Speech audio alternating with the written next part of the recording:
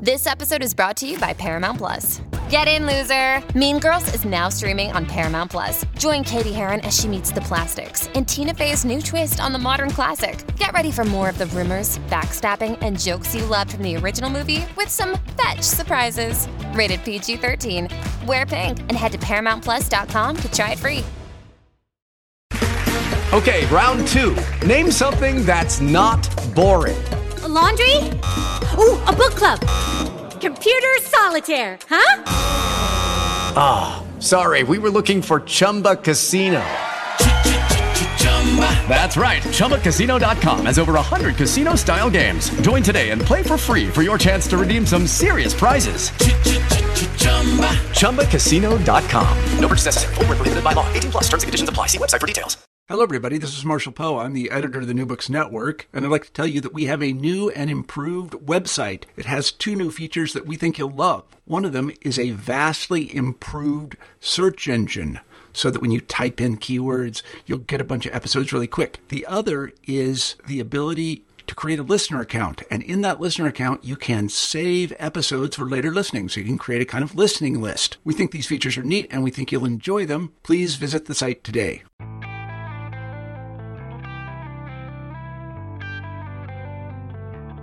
Welcome to New Books and Film, a podcast series on the New Books Network. I am your host, Joel Cherney. Today, I will be speaking with Alicia Malone about her book, The Female Gaze, published in 2018 by Mango Publishing Group. Alicia is a host for Turner Classic Movies and has written 52 short reviews of films directed by women. She argues that while most movies demonstrate the male gaze, these films deserve special attention to show how creative females use their talents. Welcome, Alicia Malone. Hi, Alicia. Hi, how you doing? I'm fine. We're here to discuss your book, The Female Gaze. But before we go more in depth about the book, I always like to get a better sense of the author. Obviously, you're not new to writing. You've got a previous book, so I'd like to hear a little bit about your background. Yeah, well, as you can probably tell from my accent, I'm not from America. I was born in Australia, where I grew up on a steady diet of classic films. And I always loved movies. I always wanted to be part of movies in some way, and always read a lot of film books, just as many books as I could possibly digest about film. I didn't go to film school. I just kind of taught myself through watching movies and reading books. And so after school, I decided to go into television, where I worked behind the scenes, then eventually worked at a movie channel, a cable network in Australia. And that's when I started hosting in front of the camera, as well as editing and writing behind the camera. Then I moved to America about 8 years ago at the end of 2010, because I wanted to be part of Hollywood, where everything was happening in Los Angeles. And I started covering a lot of film with press junkets and being guests on shows as film expert.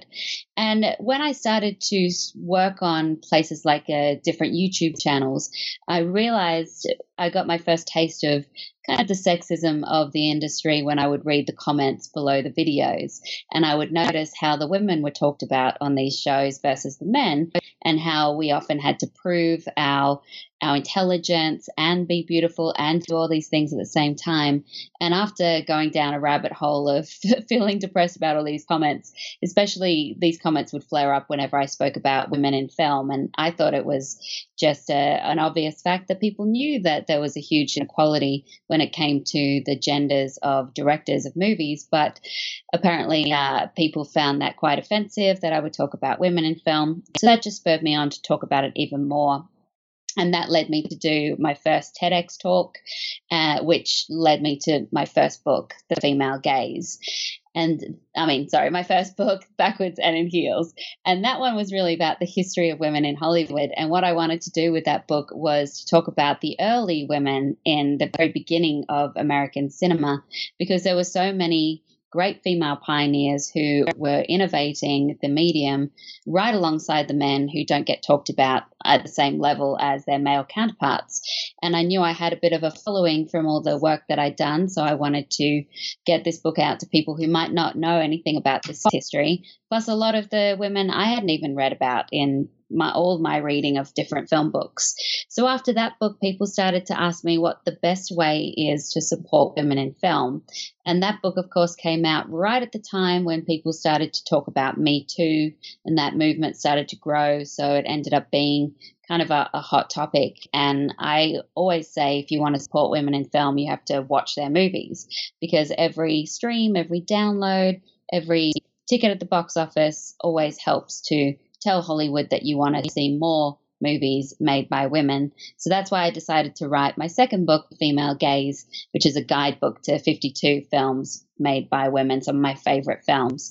And in the meantime, I've been working on Filmstruck since 2016 and Turner Classic Movies as well, where I'm a host and I get to introduce all the classic films on Sundays and Tuesdays. And that is a real joy for me. That is my dream job. When I moved over to America, I wrote down on my goal list that one day I would be a host on TCM, that I would do a TED Talk, and that I would write a book. So now the only thing left on my list is to marry Jake Gyllenhaal, and then I'm good. I was going to say, you then go back? No. Yeah. Anyway, it sounds like a fairy tale story, if we are allowed to use fairy tales when we talk about women. Yeah, definitely. I mean, it was something, I think, a lot of my friends say I'm really good manifester. I just kind of set my mind to something, write it down, and sort of work hard to make it happen. And things started to fall into place. And it's been a tough journey. There's times when I had no money, and I would do press junkets, where you go to talk to these film stars for free, because I knew there'd be lunch served at these places. So it has been tough, but it's been really rewarding, and I feel so grateful that I get to talk about film all day, every day. I mean, it was that saying, if you do work that you love, you don't work a day in your life, that kind of thing. It feels very true in my case. Did you feel like your experience in Australia helped you when you got here? I mean, obviously it looked good on a resume, but did people look down in some ways because your experience was in Australia?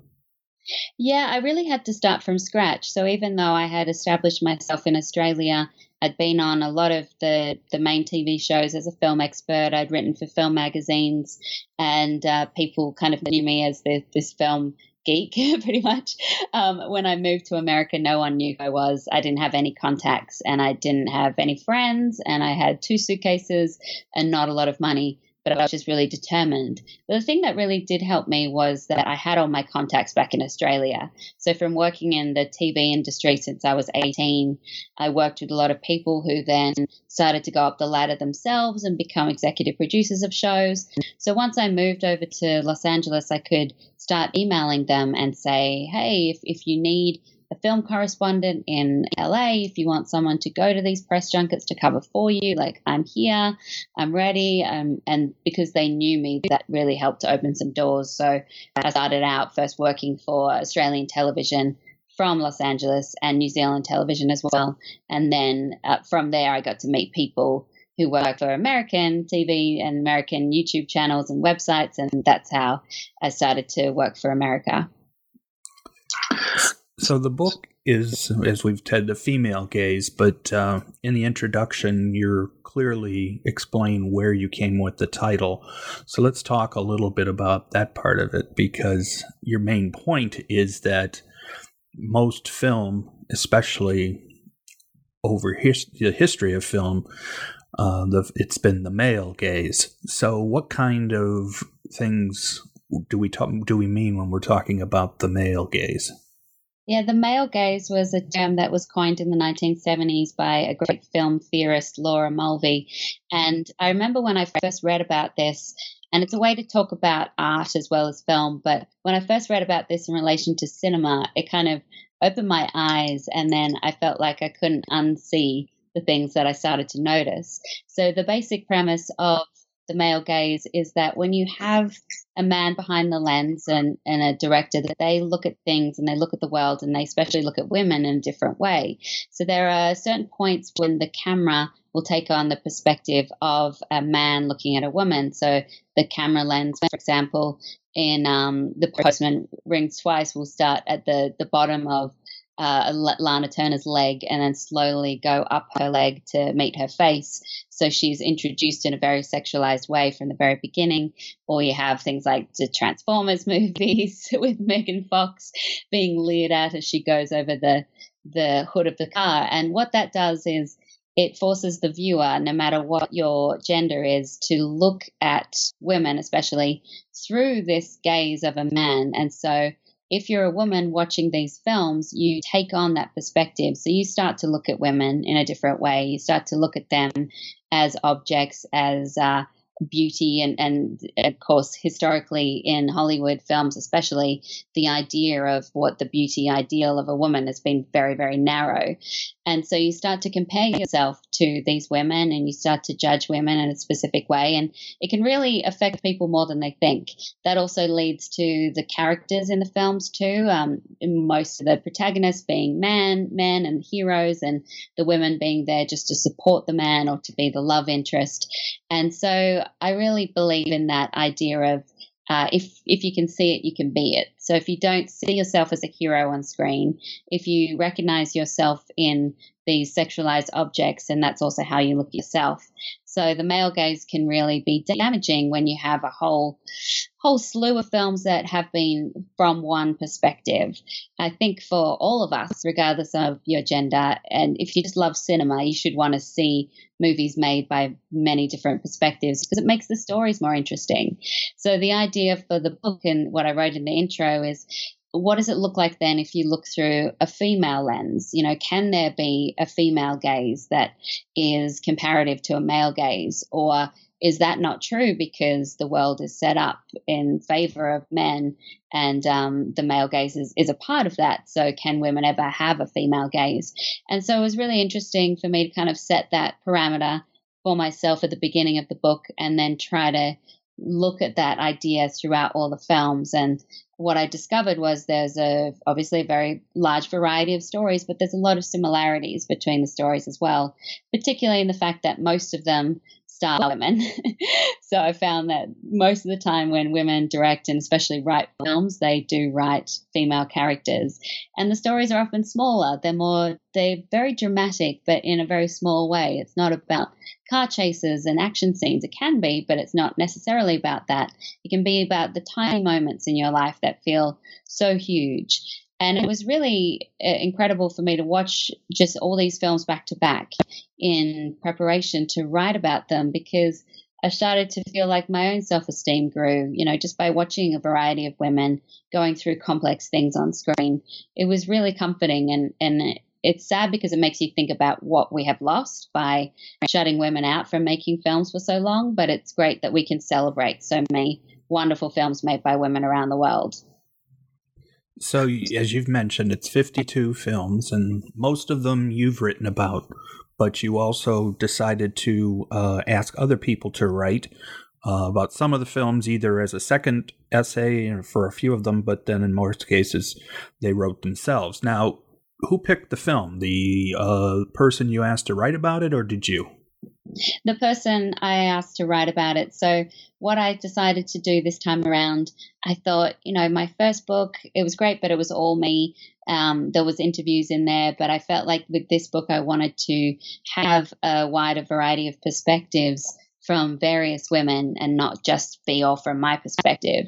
So I decided to do two things. The first one was to ask some established female film critics who I know and work with and love their work if they would like to contribute for the book. And I was really pleased that they said yes, and they were really excited to. And then we went back and forth about their choices because I wanted to try and make sure that you could find a lot of these films easily. Unfortunately, with the shutting down of Filmstruck, it makes things a lot harder because many of these films were just available on Filmstruck, but hopefully you can still find them. And I tossed up the idea of whether I wanted them to not write about a film if I had written about it. Then I decided, no, I'd love to hear their perspective on the film as well. So there are a couple of double ups, but it ends up being 52 films in total. And then I thought, what would be really great is I have a tiny little platform. I've got this book. I can help some aspiring female film critics. So if there are women out there who are writing about film, but they want to get their start, but they don't know how, a byline often helps. So having an essay published in a book, maybe that could help if they put that in their portfolio. So I decided to open it up, and I put out like a Google form, and I said, I'm opening this up if any aspiring female film critics would like to be considered for this book. You're going to have to write on spec, unfortunately, because that's the only way I can see what your writing is like, but write about a film, your favorite film made by a woman. And I thought I would get, 20 maybe submissions, but I got something like 362. So then from there, I had to really go through and cut it down because I wanted to pay the contributors, and it came out of my own pocket, and I wanted to make sure that they got money, and I couldn't afford to pay for that many.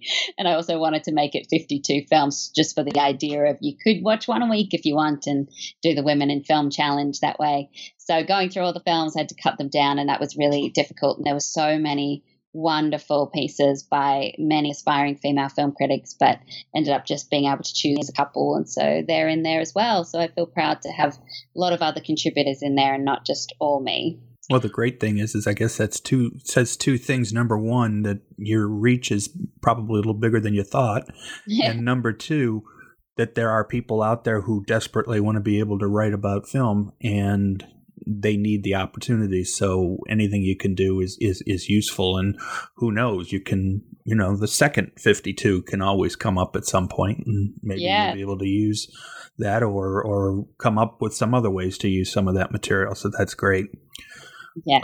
So the 52 films, obviously, these are films that over time you've seen. You've got them. They're arranged in order by date, going from 1906 to the present. But of the 52, what would you say?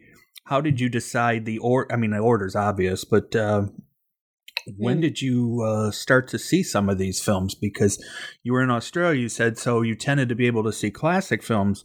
I'm not sure what the ability was to see some of the more recent ones, or the ones like from the 90s and early 2000s and such, just before you were in the United States. Were those reasonably easy to see? Some of them were. I mean, so when I was just out of school, I worked in a video store. And also when I was going through high school, I would go down to the local video store and try and get the 7 films for 7 days for $7 deal and just go through films. So I had written down a bunch of movies directed by women that I wanted to see. And some were I could find, but some were very, very difficult. There were some like, say, Whale Rider, which was made by Nikki Caro, New Zealand director. That was easy. Of course, things like The Piano and My Brilliant Career, made by Australian female film directors. They were accessible. Point Break, of course, was very widely seen by people, but a lot of the foreign films were harder to see. So there were many that I hadn't seen until I moved over here and I started to do more research into women in film and started to uncover these kind of histories and thought of things like, Seven Beauties by Lena Wertmuller. She was the first woman to ever be nominated for a Best Director Academy Award. And I hadn't seen that until probably about 5 years ago. And I thought, okay, I've got to find this film and seek it out. And again, unfortunately, a lot of these were made more accessible because of a Filmstruck service. So I was able to see some of them only within the last couple of years because they've been on Filmstruck. But there are many, many films that I wanted to include, but I couldn't because the fact that they're just impossible to find, so it was a difficult thing to cut down the list. And some of them I had only discovered quite recently, but I watched them all again as I was writing just to refresh my memory, which was really fun, actually. So the films that were written that were covered by other people, you made sure to watch them even as far as your process, because even though someone else was writing about them, they were going to be in the book. Yeah, I wanted to check that. I trusted them and their opinion on the film, but I wanted to make sure that I could find them and that they would fit with the overall aesthetic of the book. So if people were trying to watch one a week, that it would kind of make sense chronologically. And I like the fact that I put it chronologically because I like the fact that even just looking at the contents page, you can see the big gaps where there are no films for many years. And that tells the story as well. It tells the story that there weren't female directors getting opportunities to make films. And you see a big influx from the 90s onwards. And that was because of independent cinema. It's also not until the 90s that you get the first female filmmaker of color in my book, and that was because they didn't get the same opportunities. Yeah, looking at the list, as you point out, there's probably about, without counting them, maybe 15 of the 52 before 1991, and then from 1991 on, that's when you start to see them. You're getting more than one per year, sometimes 2 or 3, and you can obviously tell the difference at that point. These earlier films, and as I say, the concept that there's one from 1906, when I read that essay, I says, I've never heard of this film or this person, which is depressing in many ways, but which is called The Consequences of Feminism. Obviously 1906, so it's not what we would consider to be anything approaching a feature film like we would know today. But when you saw that film, when did you see that film the first time, I guess, is my first question. And then why did you feel it deserved to start off the book? Well, I'm the same as you. It surprised me when I first heard the story of Alice Guy Blaché, the director, because this is a woman that should have been talked about in all the film history books I read. She was not only the first female filmmaker in existence, but she was one of the first filmmakers overall in cinema history. She was a secretary who worked for a photography company. She borrowed her boss's camera, and she ended up making what many historians consider to be the first narrative film in existence. And so it's amazing that you have this woman who then went on to make or supervise, produce, direct almost 1,000 films, and many of them have been lost just because of the fact that we didn't keep silent films, didn't preserve them in the same way. But her history was really lost for a long time. She wasn't spoken about a lot of the times in film books. Her films were said to be directed by someone else, and she fought for a long time to reclaim her history. So I found out about Alice Guy Blaché a couple of years ago, and she was one of the main reasons I wanted to write my first book. And she started off my first book, Backwards and in Heels, and I'd say out of everyone, she's the one person that people read her story and say, wow, I didn't know anything about her and I really should have. So when I was writing Backwards and in Heels and doing more research on her, I discovered that there are quite a few of her films available on YouTube. And the one that I found really interesting was The Consequences of Feminism from 1906. So when I sat down to write this book, I thought that's a perfect way to start it, because firstly, it's a film from early 1900s, so people might not have realized that there were female directors back then. Secondly, the title alone, you think, wow, that's a film that might not be made today, let alone back in 1900s. What's that about? And then when you watch the film, it's really interesting because it is a gender role reversal short film comedy where it supposes, what would happen if we lived in a world where women had power and men were the ones who were sewing and being hit on and all this stuff. And I think, you could look at it in various ways, but I think she's trying to make some points about what people were thinking about feminism at the time, which is probably still true, that people were scared of it. They thought, well, what if women have the power? They're just going to be like men, and trying to restore the balance. And so it's really fascinating film. So I thought that was a good one to start with. And because it's available on YouTube, it's easy to watch. Plus it's only, 13 minutes long, I think, or 11 minutes long. It's a short film, but fascinating, really fascinating. Yeah. I do know that some of these early ones on YouTube, it's unbelievable. Some of this, if you search, you find it. and as you pointed out, you were trying your best to make sure that at least at the time you developed a list that you could still see the films. Yeah. Obviously, then we've got a couple of very early ones, one or two from the 40s, one or two from the 60s, and then, like I said before, once we get into 1991, that's when we start to see more. But one of the things that I found interesting about the consequences of feminism, in reading your description of it at the end, you mentioned that the director actually, and this is interesting for me because the person I interviewed whose podcast was just published last week, the week before yours is likely to be published, was Anthony Slide. Wow.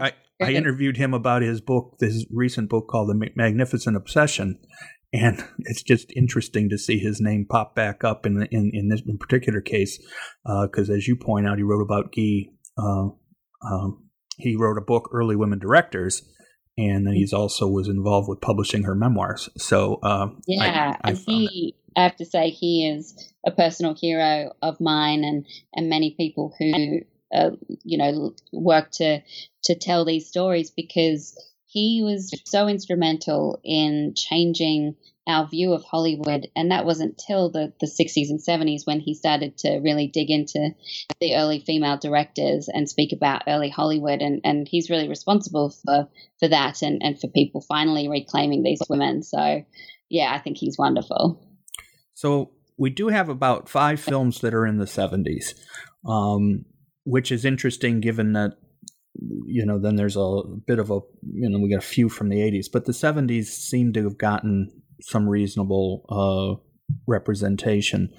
Was there anything specific that suddenly meant that we were able to see female directors in the 70s? The 70s were also about independent cinema. That was when, especially here in America, was when New Hollywood started to come into the forefront, and the production code was thrown out, and so it started to be all about experimenting with film. But the films that I've chosen are mainly from Europe during that time, and there were several female directors working in European countries, particularly in France, with like Agnes Varda, who was the only female filmmaker during the French New Wave. So there were all these kind of mini cinematic movements happening around the world at that time. So I think that allowed women to start to make some films and start making waves in the movies. And one of my favorites from the 1970s is Jeanne Diamant, 23 Commerce Quay 1080 Brussels, which is a really long title, and it's a really long film. It's by Chantal Akerman. It's a 3-hour study of a woman's life, 3 days in a woman's life. And it's mesmerizing. It's hard, I think, for audiences today to watch, because you do have to sit with it, be patient, and watch long takes. The camera is held on a scene for a long time. It doesn't cut away. It can make you feel uncomfortable. But what it does is when you get into it, you get absorbed in the details, and you watch this woman go through her daily routine, and she has a very meticulous daily routine where she does everything in the correct order, and she puts everything back in the place where it should be. She's very neat. And then she starts to unravel. And so when she's starting to unravel and one time she drops a spoon, it makes you panic because you think everything's falling apart.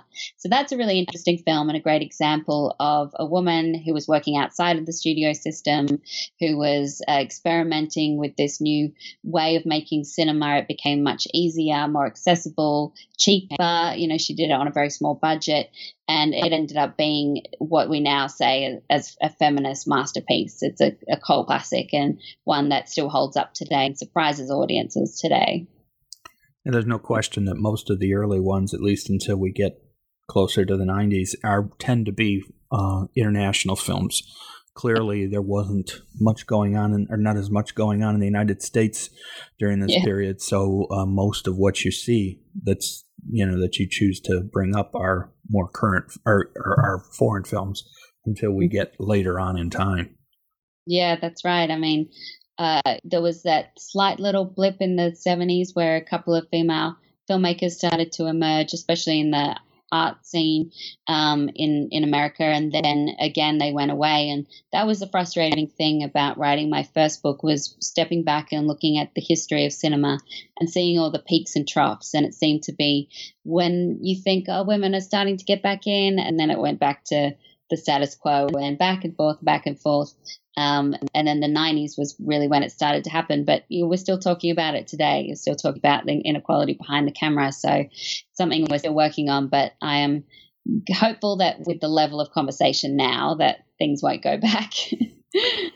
Well, it also helps that we've got so many different venues now, thankfully, for material for films, that should help, but that doesn't mean they shouldn't be, no director should be, said, well, they'll only do Netflix or they'll only do this. Well, they should be able to have the option of doing anything they want, as long as, and that's what's so great now, is that we're seeing more and more, and it's become a point where they're, female directors are getting the ability, and part of that's because there's female producers now, and that all those kind of things are helping to give the opportunities that were absolutely important to give females in Hollywood and other places the ability to use their talents.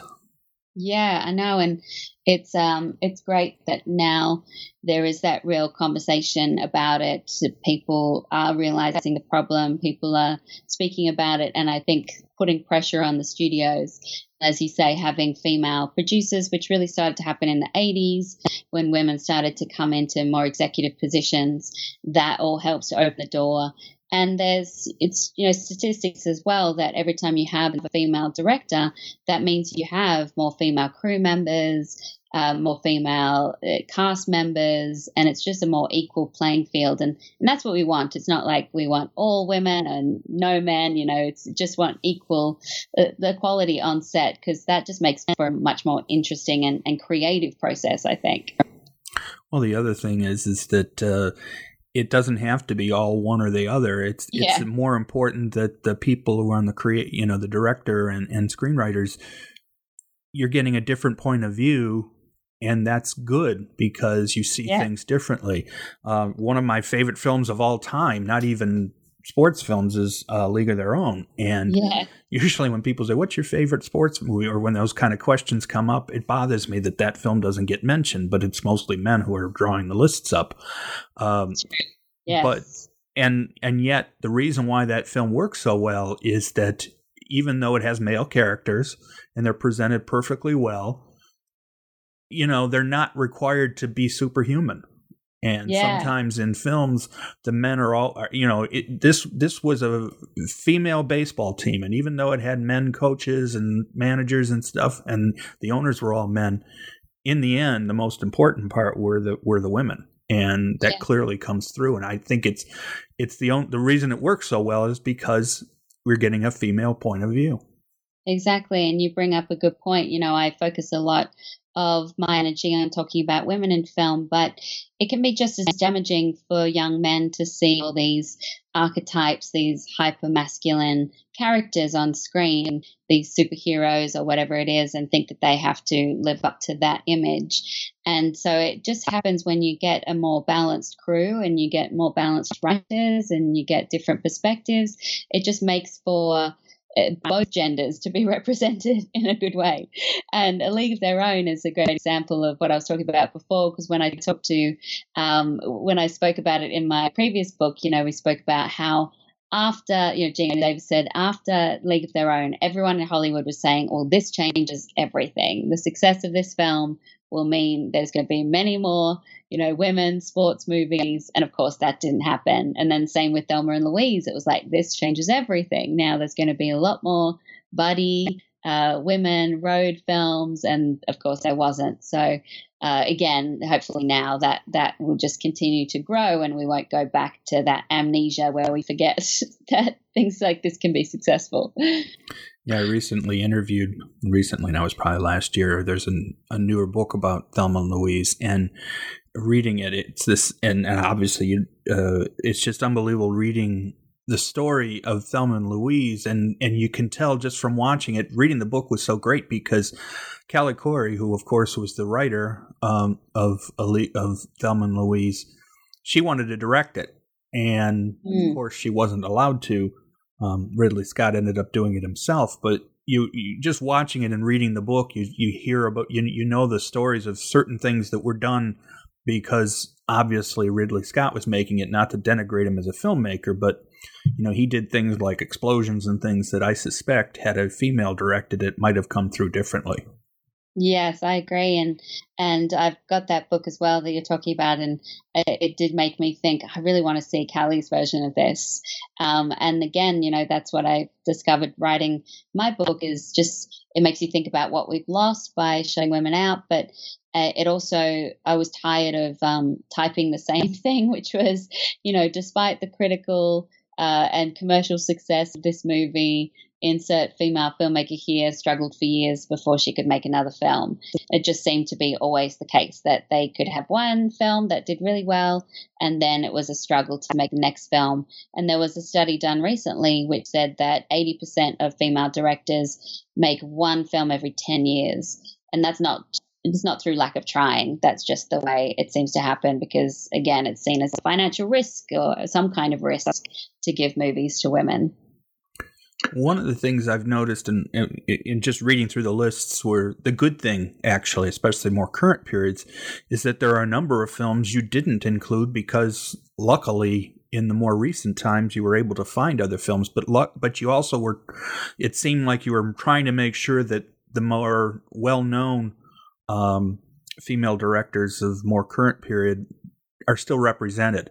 So we do get Catherine Bigelow, but instead of any of her more current ones, including things like Zero Dark 30, you instead picked Point Blank, which is still an incredibly popular movie. Keanu Reeves still gets great reviews for that movie. So it was great that, and it's a film that at first glance you would think has, female director. It's not an obvious thing, which is actually a good thing. I mean, maybe it's great to be able to show you don't have to be quote unquote male or female to direct a certain type of film. Exactly. That's exactly what I thought. I mean, firstly, I wanted to show that women can direct action films as well as men. And I think many people who love Point Break might not even realize that a woman directed it. But also it's an interesting film if you really start digging into it. And, maybe I dig into it a little too much because it is quite a silly film, but it really shows some interesting things about masculinity and about this kind of bromance that's celebrated on screen. And there's a couple of lines that, sounds like it could turn into a romance rather than just a bromance. And so I think it's fascinating. Plus things like Catherine Bigelow fought for Keanu Reeves to be cast in that role because she wanted a sensitive, vulnerable type of actor, and she had to really fight that battle because the studio wanted to go for a much more hyper-masculine guy. And also this film came out right at the time when those really hyper-masculine stories were being told with your Arnold Schwarzenegger and Sylvester Stallone and Bruce Willis, these very, very masculine men who are often armies of one with guns and fighting their way through things. So I like that she wanted to do something very different with the male characters. So I think that's an interesting film to look at her from her perspective. And I'm glad I went that way. I was like, do I go Zero Dark 30 or do I go Point Break? But I ended up watching both and thought, it's actually going to be more fun to talk about Point Break because it's so interesting. It's an outlier. Right. As I say, most of her films are, I don't want to say difficult to watch, although I think in some ways they are. Hurt Locker in particular. But it was nice to include her, but in a film that is a little different.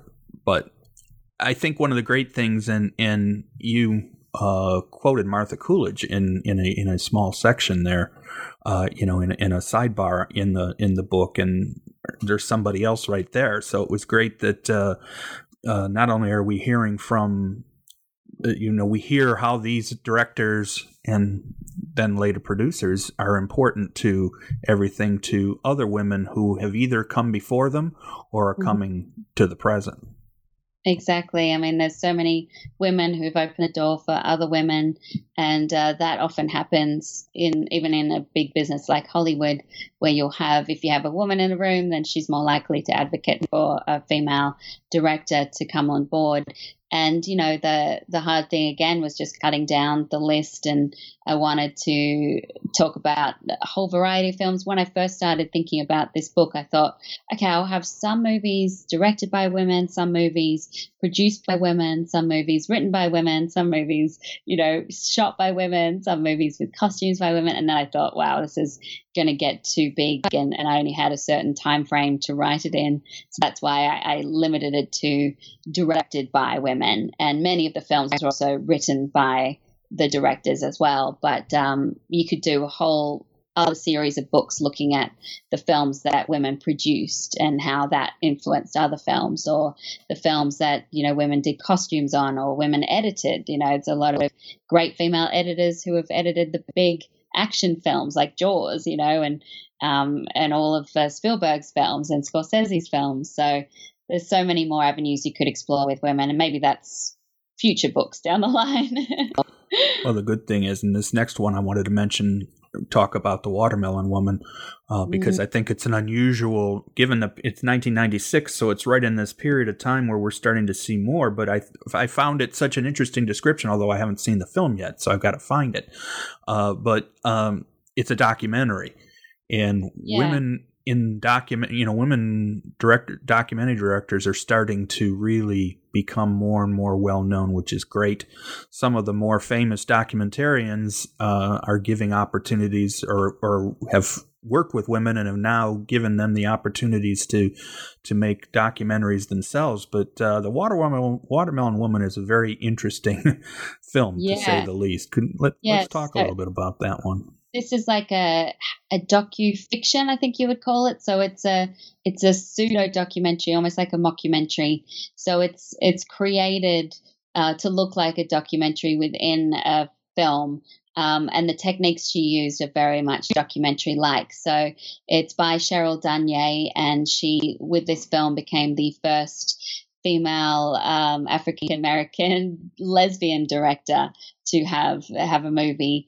And so she plays herself, or a version of herself, working at a video store, and she comes across this fictional character in a fictional classic film. But for the premises of the film, it's a real film where she sees this woman who's only credited as a watermelon woman, this African-American actress in a classic movie. And she becomes obsessed with the idea of who this actress is. And through that, she talks about how so much history has been lost, especially when it comes to women of color, that, their records and with actors and directors as well have barely been kept.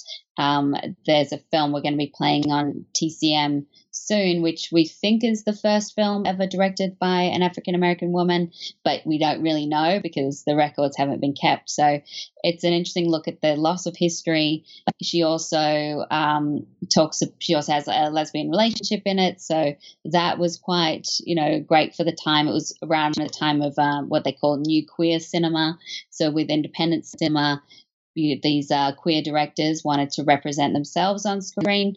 And the thing I like also about the film is that she's playing with structure and form. It's so hard to quantify. It's hard to put into a box or a different genre. It's funny, but it's also quite, it has a lot of messages, some tough messages, social messages, and it's a documentary, but also it's a lot that's not real in it. So it's so fascinating. And she wanted specifically to not only change the type of stories that are told on screen, but the way we tell stories. And I think that's what happens when you get more people with a wider variety of perspectives. You start getting those experimental forms. And so that was one thing that was hard for the book too. I wanted to include a lot of documentaries because, as you said, there's been so many great female documentarians. And I think out of all the genres, the documentary genre is the one that has had the most female directors.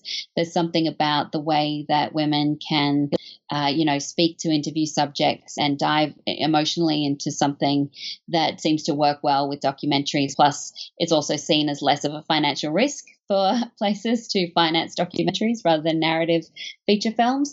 But just again, in terms of time frame, I had to cut it down and kind of make it more focused on narrative films. But The Watermelon Woman, I thought, was one I could sneak in there that would be both narrative and have the documentary style. That's one of the things that the book, it even as we get into the more current periods where there's many more films to choose from, that's one of the things that's nice is that you still try to make sure you find movies that possibly would be less known to people, so that that gives the opportunity for people to go out and find them. I mean, obviously there are many more now, but it's great to have these choices. And you also made sure to even broaden your view a little bit more with the film Bend It Like Beckham, where not only is it a female director, but it's you've got the international feel to it as far as Indian culture. Yes, yeah, exactly. I tried to look for different perspectives on a wide range of subjects and not discriminate a more popular film from talking about more the art house indie films. And Bend It Like Beckham was a huge hit. It's a great, satisfying film. It's really fun to watch, but it also takes a look at a culture that doesn't get shown on screen very often, and that is the Indian family culture within the English world. So I like Bend It Like Beckham because the main character, Jess, she wants to be a football star like her idol David Beckham, but she also has to have a lot of responsibility with her family, and her family expects certain things because of their culture. They want her to get married. They don't want her to play soccer. They don't want her to wear those tiny shorts. They want her to cover up and be very very modest. And so it's a fascinating look at something that we don't talk about very much, and the immigrant experience and the second generation experience, where you were born in a country and so you feel like you belong to that country, but your family still practices the culture of their country. That kind of battle is fascinating to me. And it's also sad that Gurinder, she's made a couple of films since then, but she has been one also to struggle to get financing despite the huge success of that movie. So as we get farther into the book, then obviously you go pretty far. And I mean, like we've been talking about, it's so interesting where you look at the contents. More than 1.5 of the pages of it's like 2.5 pages of tables of contents, but I would say probably almost 2 pages worth are films that were made from 1991 to the present. So obviously it's consistently pointing what we're trying to say. But just to make it clear, each one that you talk about, you basically give all kinds of background, director, producer, those kind of things. You give some of the plot. You give some background, and then you also have this section in each one that you call the female gaze. It should be pretty obvious, but what did you mean when you put those sections in? Yeah, because I set myself those parameters in the intro that I wanted to explore what the world would look like if you're looking through a female lens. I decided to set that challenge for myself, that at the end of each little chapter, I would try to sum up what I see as the female gaze in this film. And some of it is very obvious. Some of it I try to go into more details and nuance. It's like, what makes this film particularly feminine? What is the female perspective? What's something that we can discuss more? Because I found with my first book, Backwards and Heels, I was surprised to know that it actually ended up being in the syllabus of many film courses. And so I would get a lot of university teachers telling me that they had put the book in their syllabus so that they could start teaching from it. So I thought with this second book that maybe if that happens again, I could give some kind of discussion points that then people can agree or disagree with, or just discuss further, or make them think about the films in a different way. And I tried to put in some little fun facts in there too, just so it gives more background on the filmmaker or the film itself. And because I wanted to both talk about the film and the filmmaker at the same time, and what makes it particularly feminine. So then, just to give a time frame, the most current film in the list is actually very current, A Wrinkle in Time. Although you didn't write that one, it was Carlo Renato wrote that particular essay. But you were able to get it pretty up to date, which is good. And yeah, I liked. So I was really wanting to include The Rider by Chloe Zhao, and that's the last one that I write about from 2018. And as I was writing, I was waiting for it to come up on Amazon because I knew it was getting released. It had been in theaters, but it was still yet to come on digital, and I wanted to watch it again. So I had to wait until it finally popped up, and then it was great. So I was like, yeah, I'm going to include this film because that, again, it's a very interesting film. It's a woman looking at a very masculine world of cowboys and also a section of a community that you never see on screen, these Native American Indian cowboys. So they have their culture, but they also have the very masculine American ideal of a cowboy and rodeo riding, and then it's based on a true story as well. So it's a really interesting one that I was wanting to include. They had to pretty much pry the draft out of my hands because I was like, oh, but I could do more. There's more films coming. So were there films that you would have liked to include, but you weren't able to, partly because maybe you weren't even able to see them, or again, maybe something that you had seen a long time ago that maybe isn't available for viewing and therefore you felt you couldn't include it? Yeah, there's a film called Wanda, which is by Barbara Loden, and that film was made in the 70s, and she really struggled to get the financing together herself. She made this very independent film. It's based pretty much on her own life and her own experiences. It's about a woman who's lost and she goes from man to man and she's trying to find her way. It's a very sad film, but it's a film that is so hard to see. So they had a couple of screenings in theaters in New York and LA this year as a print that just finally got restored. But that's a film that remains impossible to find anywhere else. So I wanted to include that film because of the story behind making it is so great and what it says. And she's an American woman in the 70s making this very independent film. She was married to Elia Kazan, who is this very well-established Hollywood director. So it's so fascinating, but I thought, hey, I don't want to include things that are impossible to find. I'm hopeful that with the restoration of the print that in the future they're going to make a new Blu-ray or a new digital copy and it'll come out somewhere. Maybe Criterion will do one, but it's right now is just too hard to see, and I knew I would get very angry letters from people saying, I want to see this film, it sounds great, but I cannot find it anywhere. And that's the case also with a lot of films. So another one was called The Girl on the IRT. And that film was an independent film from the 90s made by a woman of color. And you cannot find the print anywhere because the only print in existence belongs to the filmmaker. You know, she's the one that owns that print. So it does also make you think about what we decide to preserve, what makes it from film print to VHS, and then what makes it to VHS to DVD, and then what makes it from DVD to streaming, and what makes it now available with other services being shut down. So we are slowly narrowing the films we can talk about and therefore teach by not making them available. And unfortunately, it seems to happen quite often with women. And yet there's certain films that we've had how many versions of them now? So don't even want to count that. So let's talk present. Obviously, you're in the industry. You're a critic. You see a lot. You see a lot of movies. You obviously are tied into current events and things like that. Are we actually seeing true progress finally, or are we back in that same spot that we were during Thelma and Louise and in the 90s and so on and so forth, where we hoped and it didn't happen?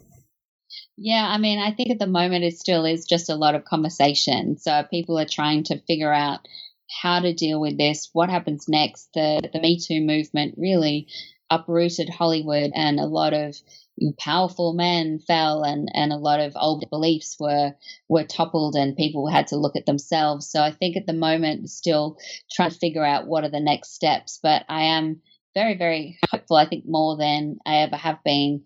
I'm very optimistic that it can't go back to the same way, and it will go forward. And whatever that looks like, I'm not quite sure. It could be, what Frances McDormand spoke about in her Oscar speech with Diversity Rider, the fact that you have in your contract that the film has to be made up of a certain, gender and racial balance, the crew, et cetera, et cetera. Do we have to impose those quotas to make sure it happens? Can we hope that people just start opening up the doors to female filmmakers? I'm very, very optimistic about it. And you have people like Ava DuVernay, who made A Wrinkle in Time, but she's also a great example of a female director who's been incredibly successful herself, but is also working to make sure other women are getting in the door. So with her TV show, Queen Sugar, she hired all female filmmakers. And when I spoke to her for my previous book, she said it was very easy to find very talented, ready, willing, able filmmakers because they're there, they're waiting, they need work, and they've got the experience. I think it's a huge misnomer, and something that people are still talking about, where they say there are just no female directors, that we don't have enough female directors. And that's actually not true. We have many, many female directors. We just don't have many directors who are given opportunities. So there are so many out there. I am optimistic. I mean, it could go back to the way it was. Nothing concrete has happened yet. The statistics are still the same, but I remain optimistic that things can change. I'm hopeful for the future. I also believe the more female producers and executive producers, and there are a number of well-known actresses, or female actors, let's do that right, who are now producing, and they're not even producing films for themselves. They're producing films that happen to have, that happen to just be a project they wanted to have made.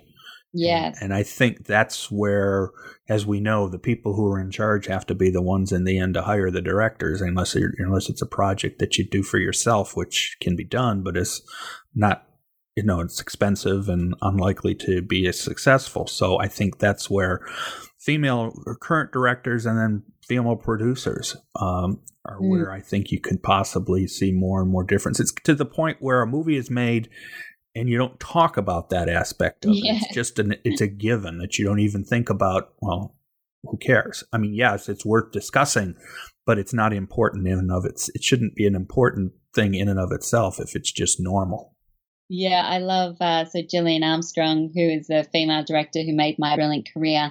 And when she made that film in the 70s, she was the first Australian female filmmaker to have made a film in almost 50 years in my country. But she spoke and she said something really great recently, where she said, true equality will be when women are allowed to make mediocre films. There's just as many mediocre female directors as there are mediocre male directors. And that's the thing. You want it to just be a given. You don't want it to be so much pressure on a film directed by a woman that it has to do a certain box office in order to get another opportunity. And you also don't want to only have women tell women's stories and only have men tell male stories. You want everybody to be able to tell a variety of stories from a variety of perspectives and not have to talk about it afterwards. That's the point when we know we've reached true equality, I think. Right. And like we say, we're seeing those women out there who are able to do that. And some of them, I think if somebody just read through the list here without knowing, and in many cases, probably people don't know that they're female, they were directed by females. There may be ones where they're going to be surprised. I didn't know that one was directed by a female, for example. I mean, American Psycho, did you know that was directed by a female? I mean, those kind of things. So exactly. So, well, I really enjoyed our conversation.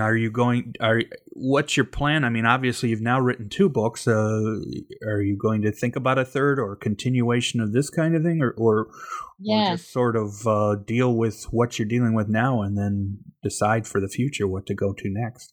Well, I'm sure being that you talk to so many writers, they probably say the same thing, but it's like after you finish a book, you think, never again. That was so hard. Why did I put myself through that? And then a couple of months later, you're like, oh, but I have another idea. So right now I'm in that phase of, okay, I wrote 2 books in 2 years, and that took a lot out of me. I need to take a break from writing.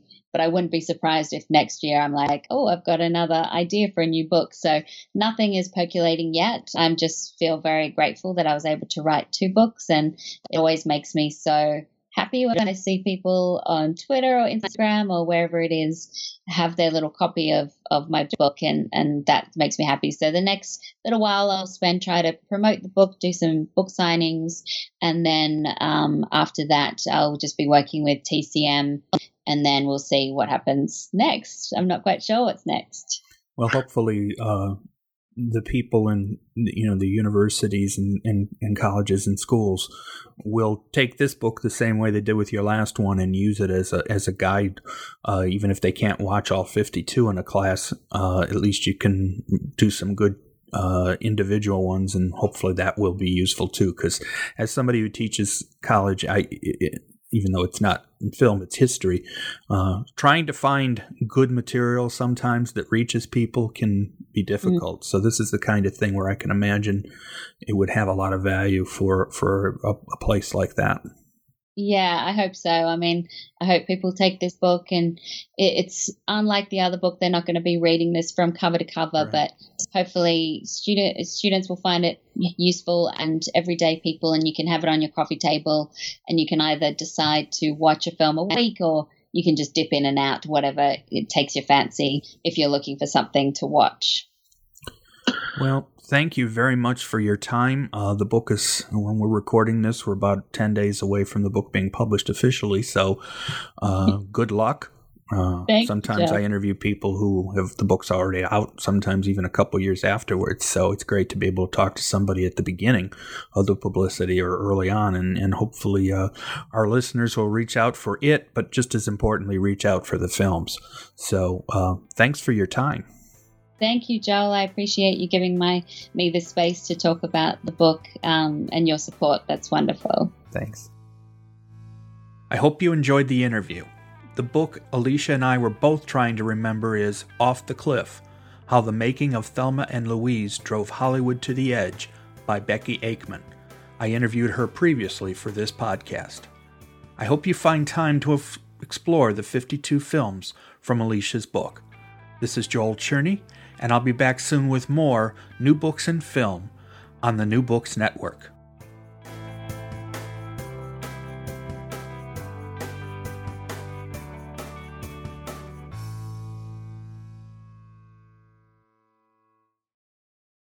Hey guys, it is Ryan. I'm not sure if you know this about me, but I'm a bit of a fun fanatic when I can. I like to work, but I like fun too. It's a thing. And now the truth is out there. I can tell you about my favorite place to have fun. Chumba Casino. They have hundreds of social casino style games to choose from with new games released each week. You can play for free anytime, anywhere. And each day brings a new chance to collect daily bonuses. So join me in the fun. Sign up now at ChumbaCasino.com. No purchase necessary. VGW Group. Void where prohibited by law. See terms and conditions. 18+.